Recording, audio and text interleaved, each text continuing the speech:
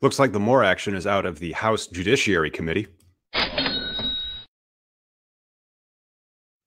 Hey, everybody. You might know me as Tom. I'm a lawyer on the internet that specializes in cannabis, and I'm here to remind you that we'll be live in about a half hour. But today is a very special day because the MORE Act actually got into and out of the House Judiciary Committee, and they passed by a 24-10 vote.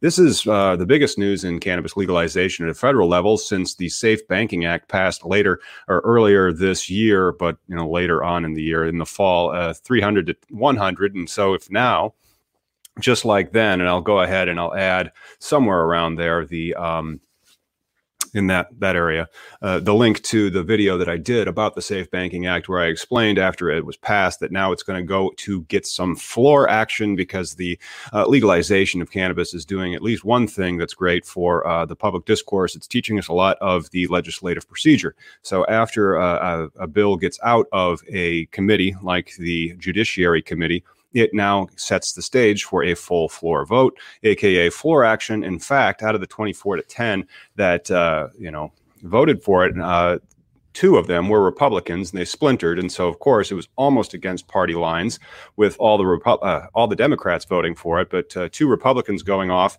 and one of them is, let me just blow this up a little bit more. Why not? It's this Tom McClintock. That's right there. Now I'm able to highlight it. So anyway, Tom McClintock is a Republican from California. He's gained fame in the legalization movement at a federal level with Blumenauer. It's now the McClintock-Blumenauer amendment that has been defunding the Department of Justice since, I believe, 2014 from encroaching on medical marijuana. And hopefully this year's budget will expand that to all adult use.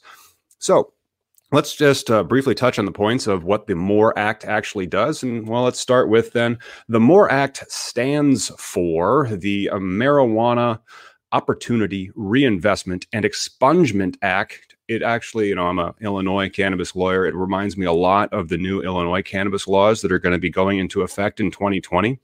So next year, maybe on the floor of Congress, they will be referencing the Illinois cannabis laws when they are debating and voting on the MORE Act, because much like in Illinois, the MORE Act provides expungement for the cannabis POWs. We just had Chris Martin on Sunday, and this Sunday, tune in for Tuna.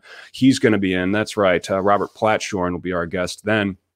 And so it will help with the expungement. It will then also help with the reinvestment, kind of like how they're doing in Illinois, where there's going to be money available to go back to the communities that were most harmed by the drug war.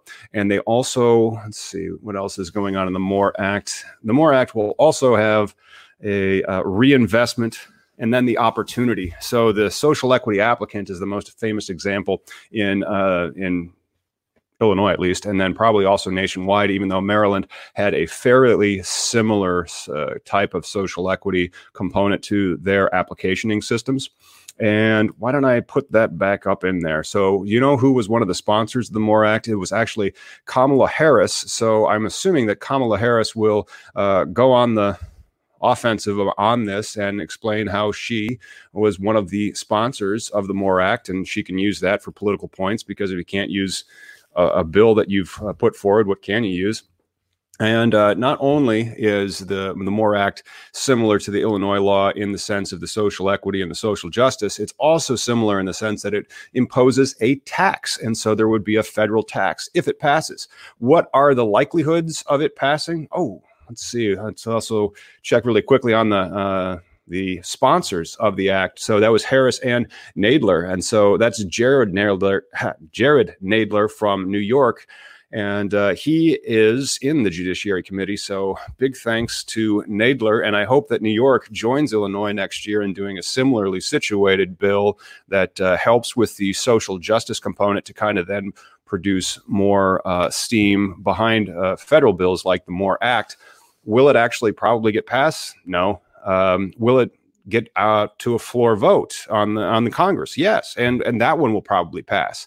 However, I don't think, especially with the impeachment going on, that the Senate is in any appetite whatsoever to go ahead and then approve a Democratic bill, whether or not Donald Trump would sign it.